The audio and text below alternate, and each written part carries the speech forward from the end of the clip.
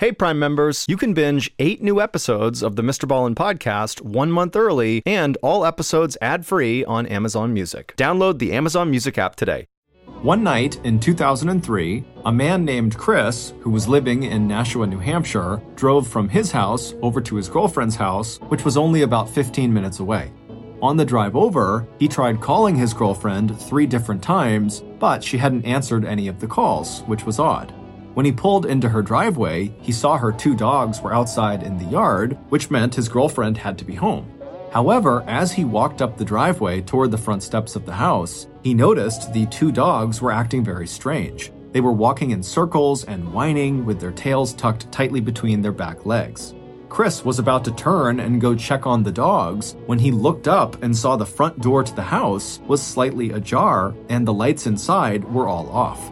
Suddenly feeling alarmed, Chris ran up the steps and entered his girlfriend's house, and what he would see inside would turn out to be one of the worst things Nashua, New Hampshire police had ever seen.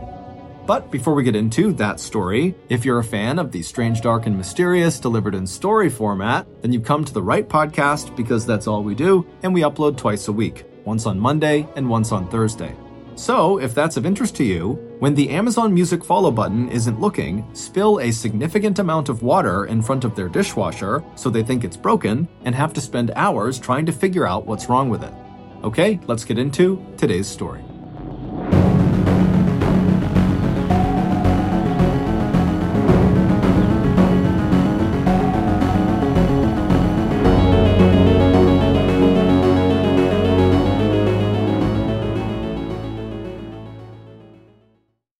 This episode is brought in part to you by Audible, your go-to destination for thrilling audio entertainment.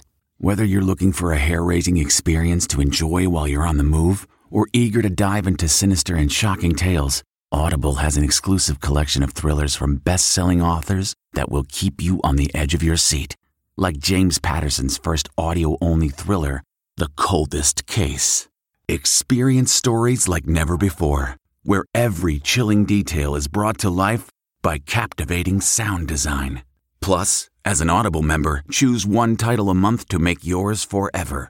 And now, new members can try Audible free for 30 days. Just visit audible.com/WonderyPod or text WonderyPod to 500-500. That's audible.com/WonderyPod or text WonderyPod to 500-500. Getting the smile and confidence you've been dreaming about, all from the comfort of your home, isn't a total mystery with Byte clear aligners. Just don't be surprised if all your friends start asking, "What's your secret?" Begin by ordering your at-home impression kit today for only $14.95. Byte clear aligners are doctor-directed and delivered to your door. Treatment costs thousands less than braces, plus they offer flexible financing, accept eligible insurance, and you can pay with your HSA FSA. Get 80% off your impression kit when you use code WONDERY at Byte.com. That's BYTE.com. Start your confidence journey today with Byte. 43-year-old Jean Domenico was way too positive and upbeat of a person to complain about her life. In fact, optimism, kindness, and generosity, all those were just some of the words that family and friends used to describe Jean. And those qualities were so obvious in Jean's infectious smile, laughing blue eyes, and warm manner that even total strangers who exchanged just a few words with Jean always left those encounters knowing they'd met a very special kind of person. So, when Jean's coworkers passed by her desk at Oxford Health Plans on that hot New England morning in 2003, no one would have suspected that behind Jean's usual smile and cheerful greeting, Jean had been feeling anything but happy and calm. It was Wednesday, August 6th, and the day was shaping up to be one of the hottest on record in Nashua, New Hampshire, where Jean lived with her 2 teenage children. And when Jean had left her house at 7:45 a.m. that morning, she had spent the 30-minute drive to work going over and over in her mind the events of the last 5 days. Even inside of her air-conditioned car, where she felt comfortable and in control of her surroundings, Jean kept wondering if the decision she had come to on Monday, 2 days earlier, was the right decision, or whether it would just cause even more problems for her and her kids. As a single mom who had ended an abusive marriage 4 years earlier, Jean was no stranger to family drama and the strain of financial hardship, and Jean had always chosen to meet those challenges head-on. After leaving the children's father, Anthony Kazinskis, back in 1999, Jean began working 2 to 3 different jobs at once to put food on the table of their small home in one of Nashua's more modest neighborhoods. Even now, with her full-time job at Oxford Health Plans, Jean still worked a part-time shift at a local convenience store.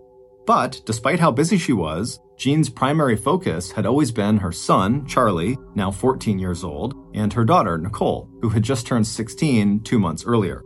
The three of them had always been very close, and now, aside from still sharing their father's last name, Charlie and Nicole spent almost all their time with their mom. And no matter how crazy her schedule was, Jean had always made sure that both children were well looked after when she was at work, and that the neighbors always kept an eye out for her ex-husband. Not only did Anthony owe Jean $11,000 in unpaid child support, but also Jean wanted to guard against the possibility that Anthony would show up unannounced and uninvited at the house when she was not there. But the turmoil Jean was feeling on this particular morning had nothing to do with Anthony or money or anything else that Jean felt like she could fix through hard work and good parenting, two things that came naturally to Jean. In fact, it had been Jean's efforts over the last 2 years to help guide Nicole through a difficult adolescence that had seemed to backfire in ways that Jean had just never expected. Driving along the familiar route to work, Jean thought back to Nicole just before she turned 14 and when their lives had seemed a lot simpler. While still in middle school, Nicole had been an outstanding student whose natural shyness had not stopped her from joining the school chorus and bubbling over at home with news about what she was doing and reading. And when Jean had heard other moms talk about the arguments or fights they had with their teenage daughters, Jean had just felt grateful that she and Nicole had always gotten along so well and had always enjoyed doing things and going places together. But when Nicole turned 14 and headed into high school, her shyness turned into awkwardness and intense self-consciousness about her weight and looks. Jean had been heartbroken the evening she found Nicole sitting on the bed in her tiny upstairs room using scissors to cut pictures of herself into pieces, and hearing Nicole describe herself as fat and ugly. After that, it wasn't long before Nicole, who had also dropped out of the school chorus, became the target of bullying. Driving along Interstate 293, Jean gripped the steering wheel more tightly, remembering one incident when a group of girls pulled Nicole's pants down to her ankles, leaving Nicole fully exposed from the waist down to laughter and stares from surrounding students. Jean had gone straight to the school principal when she heard about the incident, but that had not stopped the whispering and teasing. And then, just when Nicole seemed to be sinking into depression, the shy 14-year-old with low self-esteem had met 17-year-old Billy Sullivan in an online chat room. Billy lived 100 miles away in Willimantic, Connecticut, but the popular internet technology called Instant Messenger had allowed the two of them to form a close and personal relationship long before they actually ever met in person. And at first, it took Jean a while to connect the improvement in Nicole's mood and confidence to the increasing amount of time Nicole had started spending on the internet. And Jean certainly didn't know that within just 5 days of their virtual meeting, Billy and Nicole had already declared their undying love for one another.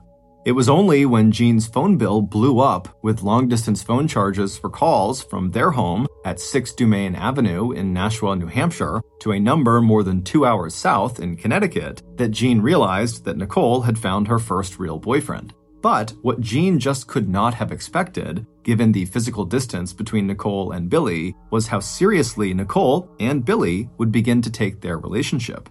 And when Jean had finally relented and agreed to drive Nicole to Connecticut so Nicole could actually meet Billy for the first time, Jean was certainly not prepared for how hysterical Nicole became when the 8-hour supervised visit ended and Nicole and Jean turned north and headed home to New Hampshire.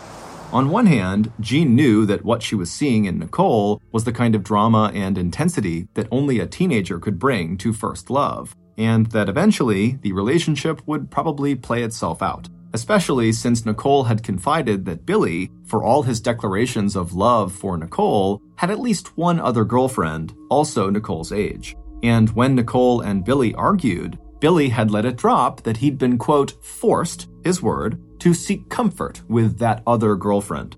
On the other hand, Jean also knew that it was just not possible for her to control the feelings and actions of these two young people. And if all Jean did was say no to Nicole and point out flaws in her relationship with Billy, then chances were good that it would be Jean who Nicole would reject, not Billy. So, when Billy had arrived, unannounced and uninvited, at Jean's house that previous Friday, August 1st, Jean had not been pleased, but she had also, reluctantly, allowed him to stay.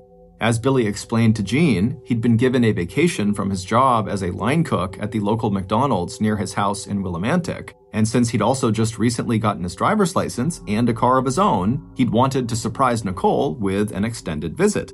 Over the entire 15 months that the two had been together, they'd only actually seen one another in person 4 or 5 times, and never for more than just a few days. In agreeing to the visit, Jean had reasoned that at least this way, she would be able to keep a close eye on Nicole and Billy, who were not permitted to spend any time together alone in Nicole's upstairs bedroom. It had not been the most convenient arrangement in the world. Jean's house was a small but traditional cape house, a center front entrance that led into the living and dining rooms to either side, with the kitchen and 2 small bedrooms towards the back. Nicole's bedroom, with its sloped ceiling, was on the 2nd floor, along with an equally tiny bathroom, which meant that when Jean's 14-year-old son, Charlie, wasn't staying over with friends, as he often did, there was no spare bedroom for Billy, and Jean had to tiptoe around Billy, sleeping on the downstairs couch when she got up in the morning to start her day and tidy up the kitchen before leaving for one of her 2 jobs. It wasn't that Billy seemed like a bad kid. He had a steady job at McDonald's. He lived with his single mom and his 4 sisters, but he was not a freeloader. It was clear he loved his family and contributed a regular chunk of his hourly wages to help with household expenses. Tall and lanky, with a military-style buzz cut and dark brown eyes and a smattering of teenage pimples that made him look younger than he really was, he was generally polite and handsome. And Jean had to admit that Billy's frequent declarations about how beautiful and smart and talented Nicole was had, at least in the beginning, done a lot to improve her daughter's self-esteem. Still, Jean was glad the visit was coming to an end, several days sooner than Billy and Nicole had planned, so today was the last day that he and Nicole would have together before Billy returned to Willimantic. The last day, Jean would step outside and see Billy's black Chevrolet Cavalier sitting in their driveway. Just walking by the car that morning on her way to her own car, Jean had thought of that incident at dinner on Sunday, 3 days earlier. Wanting to make Billy feel welcome, Jean had spent the entire afternoon in the kitchen cooking a big dinner for all of them. Jean had been surprised when Billy had looked over the serving dishes and hot food that covered the table that evening and commented that it had been a while since he'd had a complete meal. When Jean had looked up from her plate, saying, "Really?" Billy had interpreted her comment as a veiled insult directed at Billy's own mother, as though Peg Sullivan were not as good a cook or as good of a mother as Jean herself was. Remembering the exchange now, Jean just shook her head. For her, Billy's hostile reaction had set the tone of the whole week, and now she was just glad the visit with Billy would soon be over. Determined to keep that fact uppermost in her thoughts, by the time Jean had arrived at work, she had regained most of her outward good cheer. She was scheduled to spend the day training a new employee, and that was something Jean enjoyed and looked forward to. She liked making sure that new hires felt comfortable and welcome and competent, and the training and orientation materials she'd be using were already neatly organized on Jean's work desk and computer. So, half an hour later, as Jean looked up to greet the new employee, it would have taken a very close observer to notice the faint lines of strain on Jean's otherwise open and smiling face. And throughout the day, that close observer did walk by Jean's desk several times to smile and say hello, but it wasn't until 4:30 on that Wednesday afternoon that Chris McGowan, Jean's fiancé and fellow Oxford Health Plans employee, stopped by long enough to have a real conversation with the woman he loved. Ever since Chris had met Jean on his first day of work 2 years ago, Chris had been completely smitten by this outgoing and friendly woman. A confirmed bachelor whose one long-term relationship had ended in the late 1980s, Chris had not been looking to date anyone, any more than Jean had been.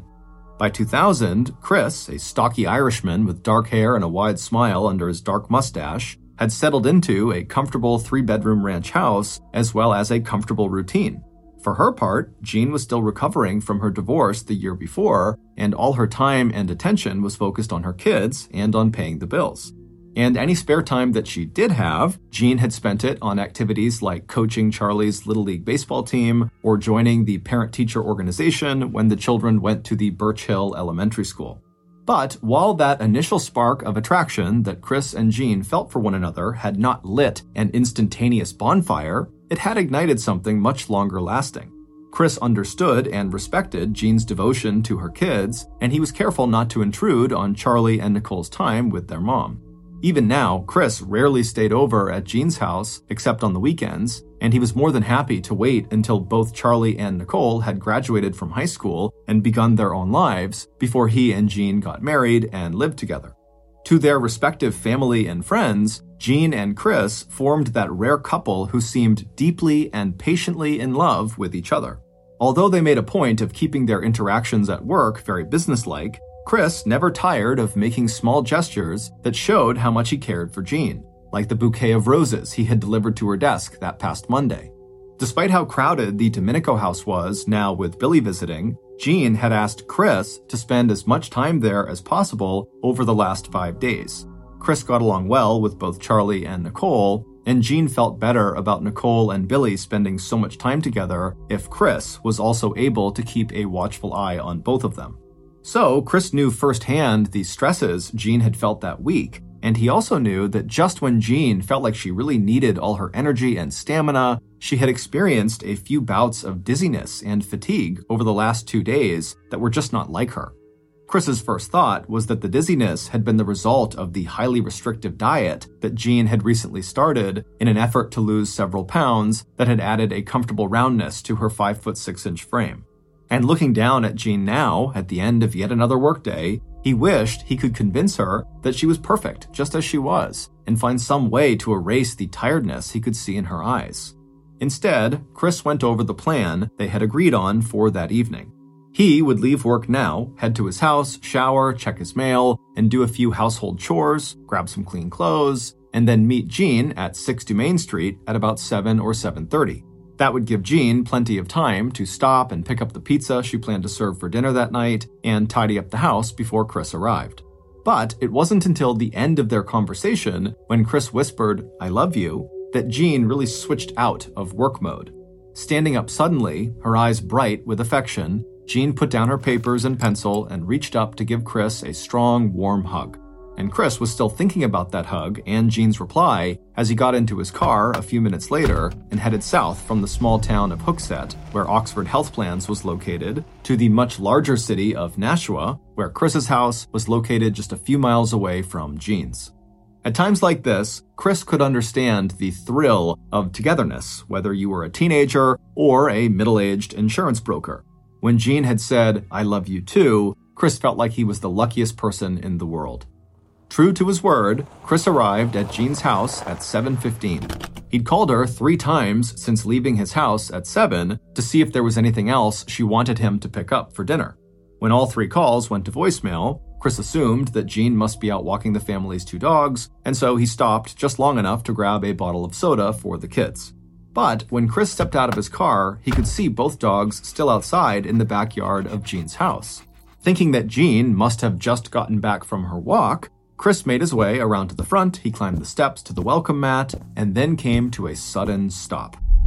The front door was slightly ajar, but inside no lights were on, and the house was eerily quiet. When Jean didn't answer his shouted greeting, "Are you in there, honey?" Chris pushed the door all the way open and stepped inside. As he did so, it occurred to him that the dogs out back had been behaving strangely, whining and turning in circles, their tails tucked tightly between their back legs. His sense of alarm growing by the second, Chris was so focused on finding Jean that he did not even notice the smashed-up coffee table in the living room or the dark liquid that was splashed across the carpet. It was only when he stepped into the kitchen and his eyes followed the thin beam of light from the open refrigerator door as it slanted down to the linoleum tiles that Chris began to register the full horror of what was in front of him. Jean lay face down on the kitchen floor, her head and shoulders swimming in a thick pool of blood.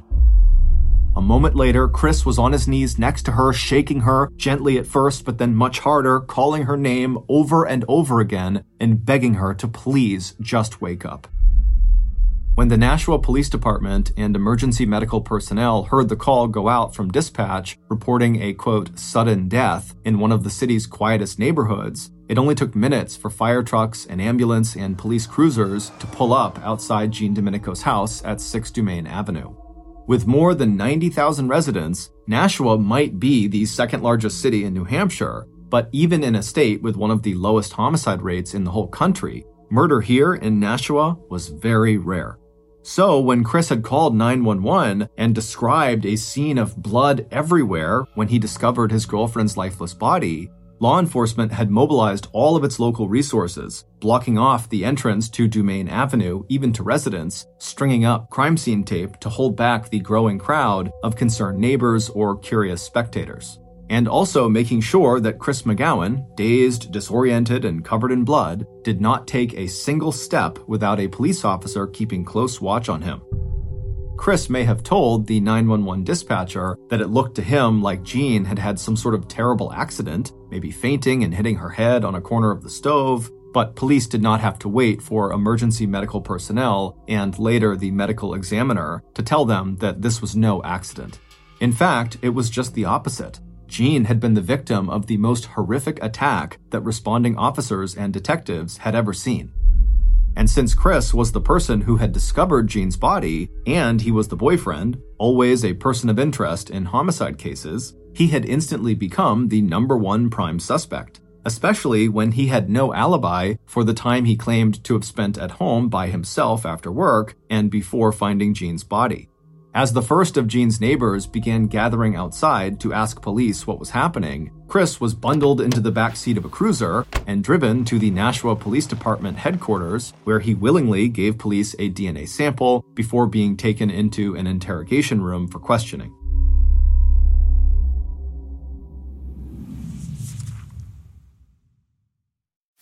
You can host the best backyard barbecue when you find a professional on Angie to make your backyard the best around. Connect with skilled professionals to get all your home projects done well. Inside to outside, repairs to renovations. Get started on the Angie app or visit Angie.com today. You can do this when you Angie that. Man, that sunset is gorgeous. Grill, patio, sunset. Hard to get better than that. Unless you're browsing Carvana's inventory while you soak it all in. Oh, burger time.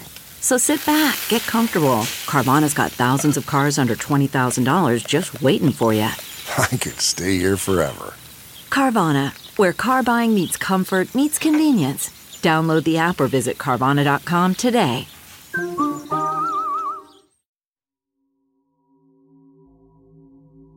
Meanwhile, over the next several hours, crime scene techs and law enforcement were able to gather a huge amount of information about what had happened earlier that afternoon and evening at the Domenico residence. Chris, along with neighbors who had a clear view of Jean's property, helped police establish that Jean had arrived home from work that afternoon at about 5:30 p.m., carrying boxes of pizza she had picked up from a restaurant called Chow's. Jean had missed her daughter Nicole and Billy by about an hour. The two teenagers had been spotted at 4:30 p.m. playing tag in the Domenico's big backyard before hopping into Billy's car and heading to a local 7-Eleven convenience store, where Billy's black Cavalier was later seen by an on-duty police officer who had also stopped at the same 7-Eleven. Both Nicole and Chris had called Jean's phone around 7 p.m. without getting an answer. Nicole had called because she wanted to tell her mom not to expect her and Billy for dinner. It was Billy's last day in Nashua, and he and Nicole wanted to spend the time alone. When Nicole had not been able to reach her mom, she'd left a message on Chris's phone letting him know that she and Billy would be going bowling and then shopping at the local mall. The unanswered calls that both Chris and Nicole had made to Jean suggested to law enforcement that by 7 p.m., Jean was most likely already dead. As for the crime scene itself, Jean's attacker seemed to have made very little effort to cover their tracks. Whoever had killed Jean had left behind a partial bloody handprint on the refrigerator, suggesting that they had not worn gloves and may have left other DNA traces inside of the house. Police were also able to determine the kinds of weapons that had been used to kill Jean, even finding a piece of one weapon in the kitchen sink and another weapon that the killer may have dropped outside. As for motives and suspects, initial interviews with Jean's neighbors had already turned up several possible leads, even though the neighbors gathering outside were all telling police the same thing, that Jean was genuinely and universally liked and even loved by her friends, coworkers, and acquaintances. It wasn't long before Nashua detectives Dennis Linehan and Richard Sprankle had added names other than Chris McGowan to their people of interest list. Neighbors immediately pointed to Jean's ex-husband, Anthony Kasinkas. Jean had said outright to several friends that she was afraid of him, and police would soon learn that Anthony had a criminal record for threatening a person by firing off a shotgun in their direction. And some neighbors even whispered that police should track down Jean's own son. Charlie had a reputation for hanging out with a bad group of kids and for such violent displays of temper that for a long time, Jean refused to keep any sharp knives in the house for fear that Charlie might attack her or his sister. Shocked by the violence of the scene, Detective Sprankle also wondered if the murder could possibly be related to gang violence, evidence of which had recently begun to surface in downtown Nashua, where certain walls and buildings had been covered with gang-related graffiti. And as Jean's children arrived at the scene, the feeling of shock and tragedy that now hung over the cozy Cape House just kept growing. Portable floodlights had turned the crime scene tape a neon yellow, and through the windows, Jean's neighbors could see the bulky shape of crime scene techs in protective clothing moving from one room to another. Charlie was the first of Jean's children to arrive. Emerging through the crowd outside his family home, he approached police, asking what was going on and where his mother and sister were. After being informed that his mother was dead, uniformed officers seated him inside of a cruiser and drove him to the police station where he waited for the arrival of his father, Anthony Kasinkas. As Jennifer Ballou watched the scene unfold from her house next door to Jean's, she felt her heart sink at the thought of Charlie's sister, Nicole. Nicole had babysat regularly for Jennifer, and the two had become close. Jennifer knew how difficult the last few years had been for Nicole, and even though Jean and Nicole had argued over Nicole's relationship with Billy, Jennifer also knew how much Nicole relied on and loved her mom. Already in a vulnerable place, Jennifer knew that Nicole's life was about to get much, much harder. By the time Nicole and Billy arrived at the house at about 10:15, Nashua police officers already had 4 suspects awaiting interrogation at the Nashua Police Department. They were also making room for a parade of neighbors who were there to give witness statements, each arriving in a separate police cruiser so no 2 witnesses could compare and possibly change their stories. It wasn't long before Nicole and Billy were also taken down to the station. With round, dark eyes, Nicole had stared at the house where she lived and where she had just been playing tag in the backyard 6 hours earlier. Nicole barely seemed to register Billy's quick kiss on her lips. A few minutes later, and she was sliding into the cool interior of a black and white cruiser headed to the Nashua police station 10 minutes to the south. After Nicole left, Billy remained at the scene with one of the police detectives. When Billy was young, his family's home had caught fire, and ever since then, as he told the investigator, he'd reacted with a lot of anxiety to the sound and sight of the flashing blue and red lights on emergency vehicles. Even though Billy did not know Nicole's family that well, as he and the detective chatted, Billy immediately agreed to help the police with their investigation, and by 10:30 p.m., he was happy to get away from the commotion and flashing lights at Nicole's house. He too was making the short trip south to a police station that now seemed to be overflowing with witnesses and suspects. For police detectives Linehan and Sprankle, it was a very busy night. Their main focus was on the interrogation of Jean's fiancé and her ex-husband, Anthony. Distracted and upset by the sight and feel of Jean's blood all over his bare arms, hands, and knees, as well as the patches of her blood that stained his shirt and shorts, Chris seemed to have a hard time concentrating on the questions, let alone accepting the fact that Jean had been murdered. Jean's ex-husband had given police permission to question Nicole and Charlie. Anthony himself was civil without being overly helpful. But once police had confirmed Anthony's alibi, they realized he did not seem to have any useful information anyway, and so from then on, he was present at the station only as the legal guardian of his two now motherless children. But even though investigators had ruled out Anthony as Jean's killer, they already knew they were making progress. Given the amount of physical evidence from the crime scene and leads from witness statements and their interview with Chris, they were confident that it would only be a matter of time and getting the forensics and autopsy reports before they identified Jean's killer. Still, they never expected that the breakthrough they were looking for would come so early in their investigation. And when the tip did come in, it came from a witness, not from a suspect. As Detective Linehan was out in the hallway looking for a larger room where Billy could wait for someone to take his statement, another detective, Mark Schaff, had noticed something interesting during the interview he was conducting with one of the witnesses. It was just a slip of paper, but it might be important. After describing his find to Detective Linehan, both investigators went still for just a moment. The air conditioning in the station was broken, and the heat from the day had been trapped inside, making everyone feel sticky and uncomfortable. Pulling his collar a bit looser, Detective Linehan decided this information was significant enough that he needed to follow up on it in person. By the time the sun rose 5 hours later on Thursday, August 7th, what the veteran detective was about to discover would become front-page headlines for weeks to come.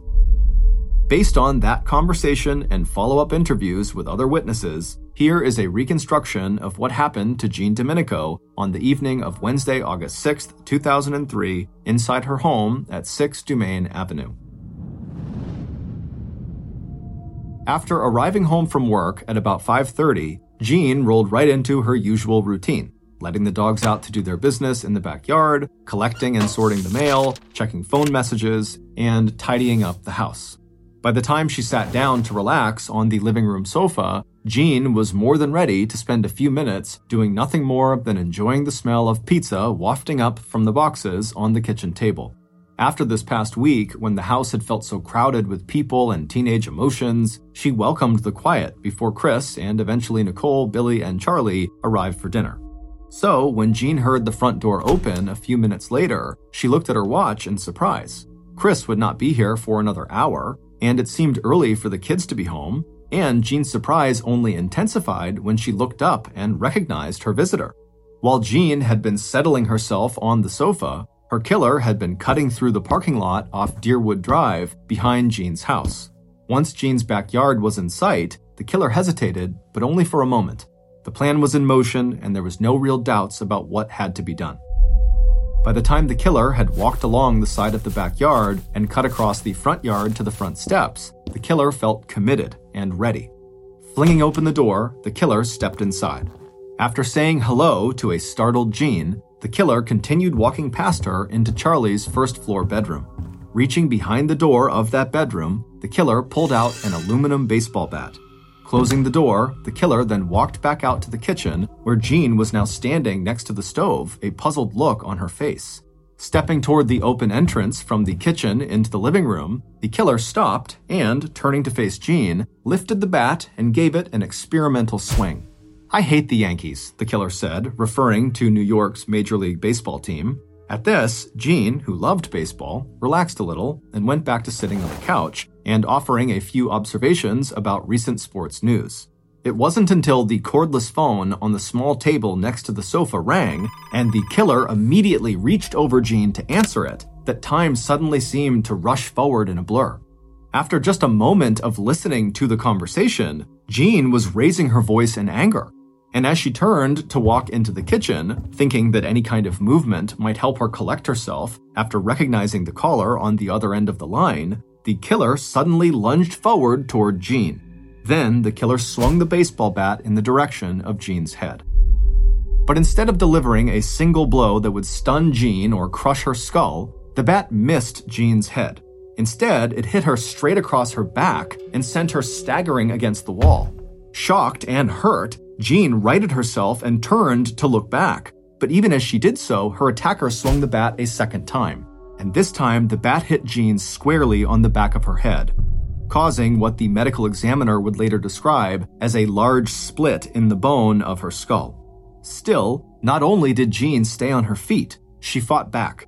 A few seconds later, and the two of them had crashed onto the glass coffee table in the living room, snapping the wooden legs and showering the carpet with shattered glass. Despite her injuries, Jean would break free from her attacker 2 more times before her killer managed to dodge past her into the kitchen and grab a knife from the butcher block on Jean's counter. Rounding again on Jean, the killer struck. The first blow to Jean's upper right shoulder was so hard that the knife blade broke off from the wooden handle. Dropping the handle onto the floor, the killer reached again for the butcher block. Grabbing a second knife, the killer stabbed Jean twice in the throat before dropping that knife onto the kitchen floor. But as her attacker started to turn away, Jean picked the knife up and once again pushed herself to her feet. Shocked, her attacker watched as Jean tried to run towards them before slipping and falling in her own blood. As she fell, Jean's head bumped almost gently against her killer's side before hitting the plexiglass in the back door with enough force to push the panel completely out of its frame. Grabbing a third knife, Jean's killer straddled her fallen body and began stabbing, delivering more than a total of 40 blows to Jean's head, neck, back, arms, and hands before finally standing and looking down at her dark, blood-soaked hair and profile. Pausing before going into the bathroom to clean up, the killer listened as Jean struggled to breathe before speaking her final words. "Okay," she whispered, "I'm done." About 15 minutes after the killer had left the house, the back door at 6 Dumaine Avenue opened again. But this time, the visitor had to push hard enough to move Jean's body out of the way in order to enter the house.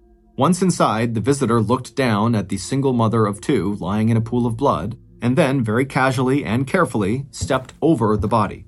Cleaning up the scene would be difficult, but the important thing was to avoid leaving footprints. So, picking their way through the splashes of blood that seemed to cover everything, not only the floors from the kitchen out through the living room, but also the walls and even the ceiling. The visitor was soon hard at work, scrubbing away handprints, gathering up the baseball bat and knives, and bundling everything, including bloody clothes the killer had left in the bathroom, inside a jacket. And then, straightening up and pushing her long dark hair out of her face, Jean Domenico's 16-year-old daughter, Nicole, gave a final look around the house. The smell of the pizzas on the kitchen table lost in the coppery scent of her mother's blood.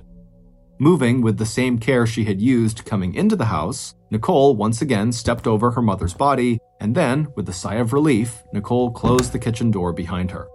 Billy had done his part. He had kept his promise to Nicole that he would kill her mother so he and Nicole could be together for the rest of their lives, and now Nicole had done her part too. She had gone back to the house, cleaned up Billy's mess, and picked up the inhaler he needed to control his asthma. Earlier, when Billy had returned to the lot at the nearby 7-Eleven convenience store after killing Jean, Nicole had been waiting for him, reading a teen magazine she enjoyed while leaning against the hood of his black Chevy Cavalier. Nicole had been surprised by how much blood Billy still had on him, even after he had run upstairs before leaving the house to get a clean shirt out of the suitcase he had left in her bedroom. Nicole was also surprised at how angry and agitated Billy seemed.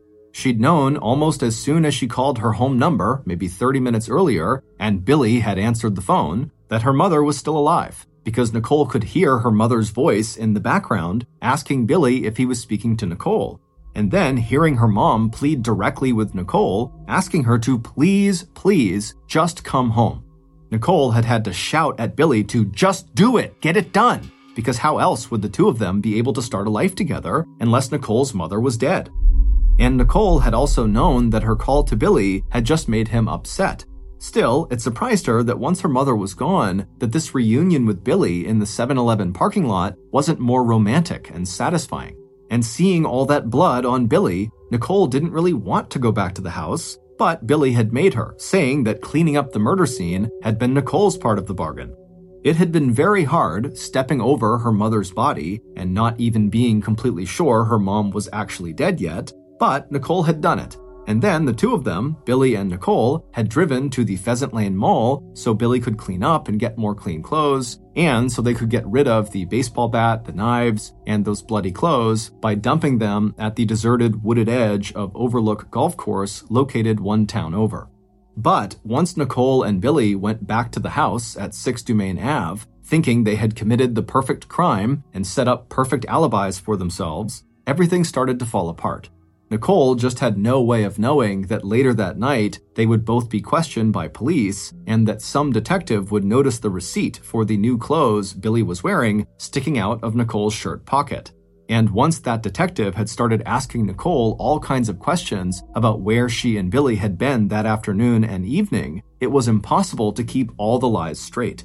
And soon, the detective was talking to another detective who went and talked to Billy, and pretty soon the story Nicole told wasn't matching the story Billy was telling.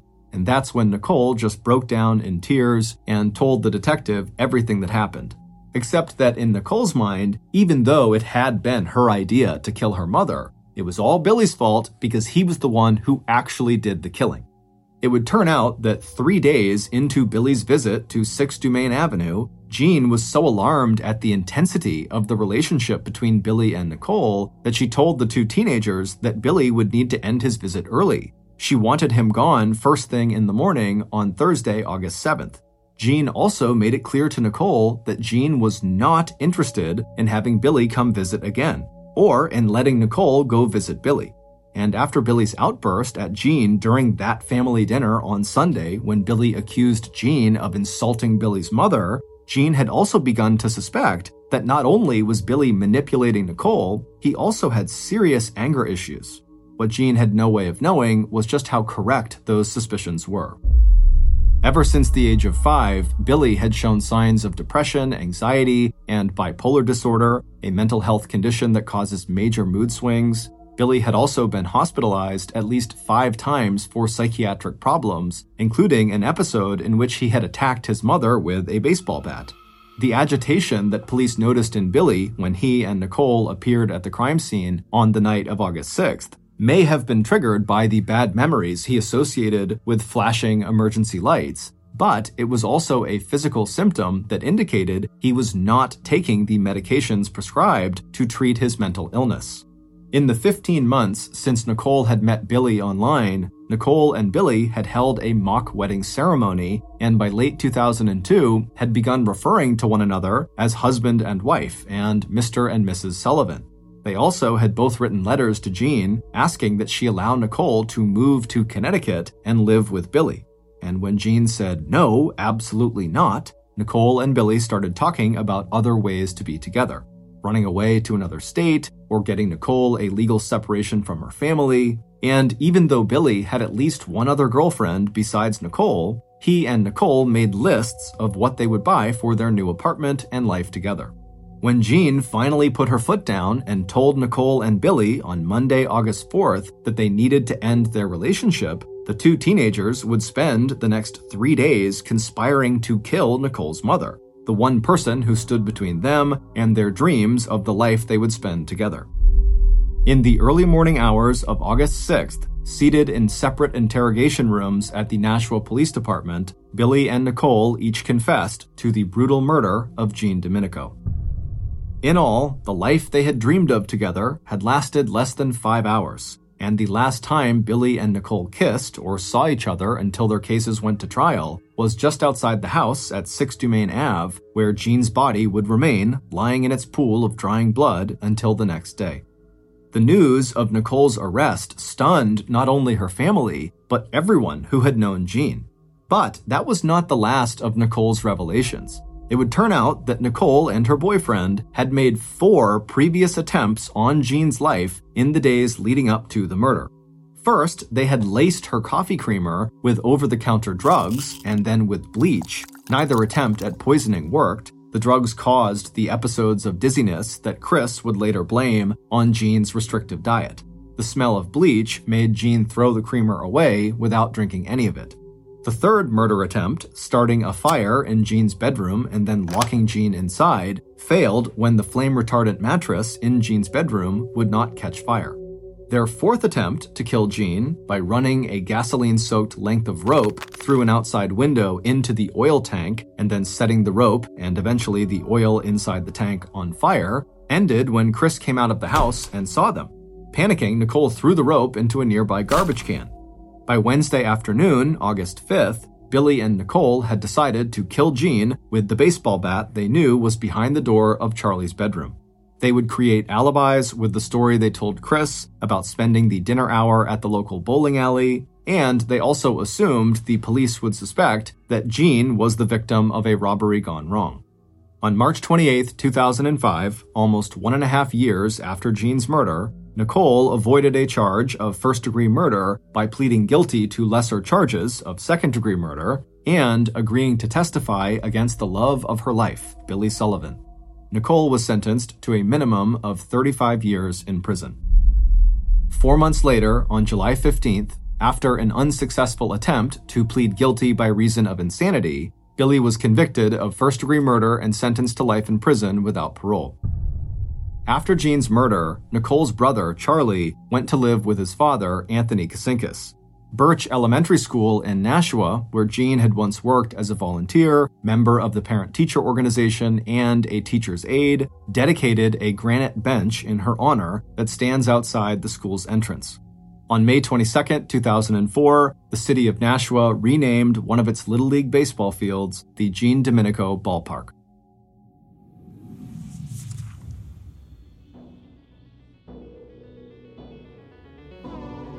Thank you for listening to the Mr. Ballin podcast. If you got something out of this episode and you haven't done this already, when the Amazon Music follow button isn't looking, spill a significant amount of water in front of their dishwasher so they think it's broken and have to spend hours trying to figure out what's wrong with it.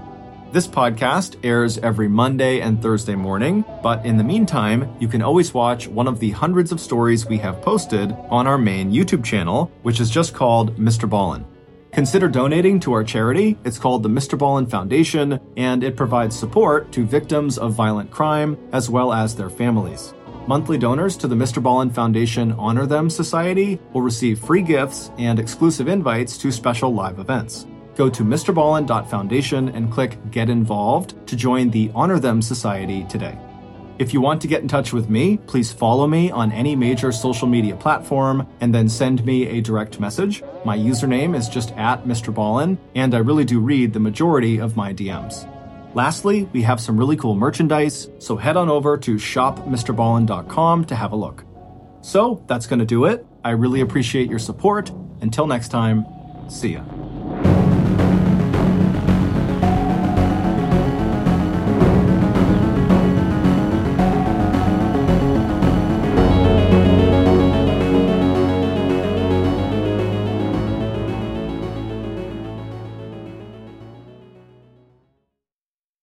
Hey, Prime members, you can binge 8 new episodes of the Mr. Ballin podcast 1 month early and all episodes ad-free on Amazon Music. Download the Amazon Music app today. And before you go, please tell us about yourself by completing a short survey at Wondery.com/survey. Have you ever wanted to just start again? Quit your 9-to-5, skip town, and go escape to a desert island of your dreams? Well, that's exactly what Jane, Phil, and their 3 kids did when they traded their English home for a tropical island they bought online at a bargain price. But soon, they all discovered that paradise has its secrets, because the locals claim the islands belong to them. And for Jane and Phil, family life is about to take a terrifying turn. From Wondery, this is The Price of Paradise, the real-life story of an island dream that turns into a living nightmare, one which leads to kidnap, corruption, and murder. Follow The Price of Paradise wherever you listen to podcasts, or binge the entire season ad-free by subscribing to Wondery Plus in the Wondery app or on Apple Podcasts.